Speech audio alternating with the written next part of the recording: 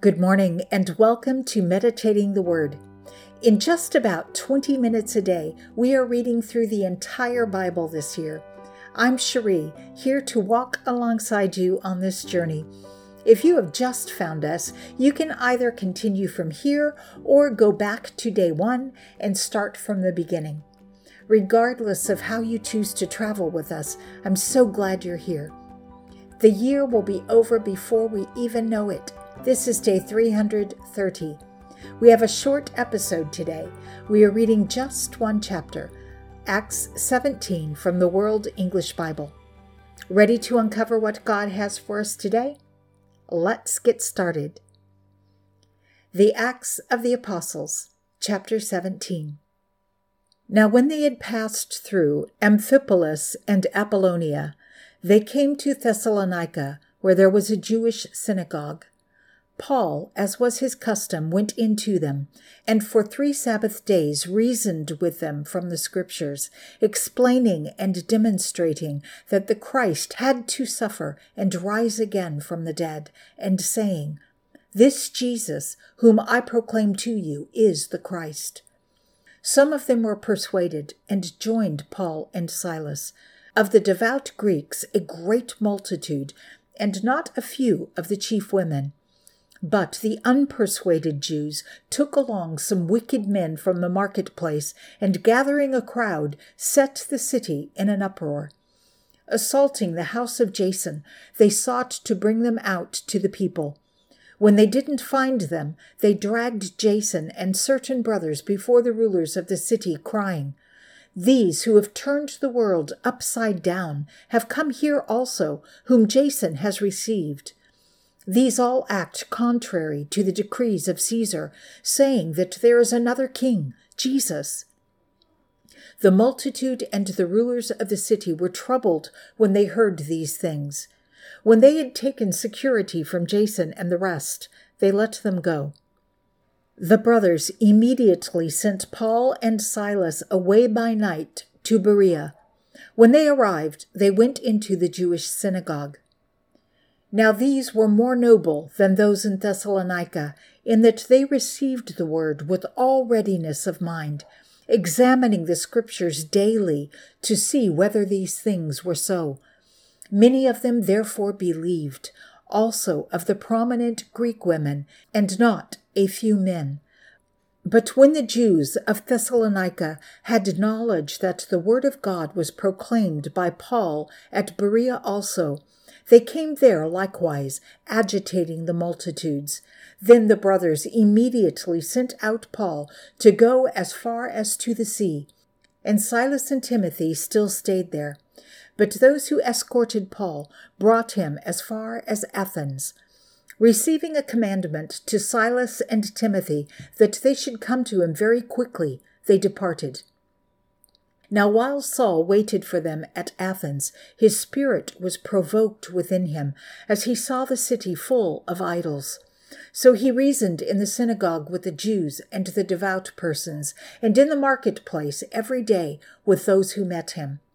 Some of the Epicurean and Stoic philosophers also were conversing with him. Some said, "What does this babbler want to say?" Others said, "He seems to be advocating foreign deities because he preached Jesus and the resurrection." They took hold of him and brought him to the Areopagus, saying, "May we know what this new teaching is which you are speaking about? For you bring certain strange things to our ears. We want to know, therefore, what these things mean."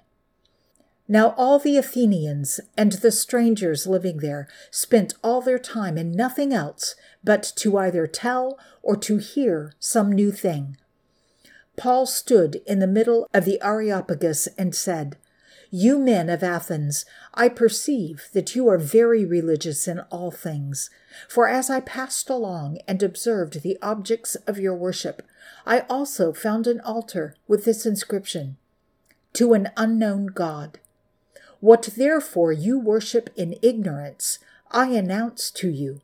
The God who made the world and all things in it, he, being Lord of heaven and earth, doesn't dwell in temples made with hands. He isn't served by men's hands as though he needed anything, seeing he himself gives to all life and breath and all things. He made from one blood every nation of men to dwell on all the surface of the earth, having determined appointed seasons and the boundaries of their dwellings, that they should seek the Lord, if perhaps they might reach out for him and find him, though he is not far from each one of us. For in him we live, move, and have our being. As some of your own poets have said, for we are also his offspring. Being, then, the offspring of God, we ought not to think that the divine nature is like gold or silver or stone, engraved by art and design of man. The times of ignorance, therefore, God overlooked. But now he commands that all people everywhere should repent, because he has appointed a day in which he will judge the world in righteousness by the man whom he has ordained, of which he has given assurance to all men, in that he has raised him from the dead. Now when they heard of the resurrection of the dead, some mocked, but others said, "We want to hear you again concerning this." Thus Paul went out from among them, but certain men joined with him and believed, including Dionysius the Areopagite and a woman named Damaris, and others with them.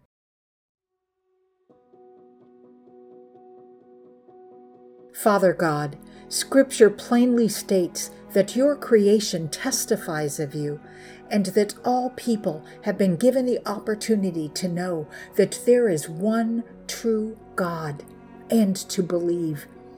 You are that God. You are not an unknown God, but you are our Abba Father, known to us, and we are known and loved by you. May we also testify of you throughout our lives, our words, and our actions, Father. Amen. Thank you for being a part of Meditating the Word today.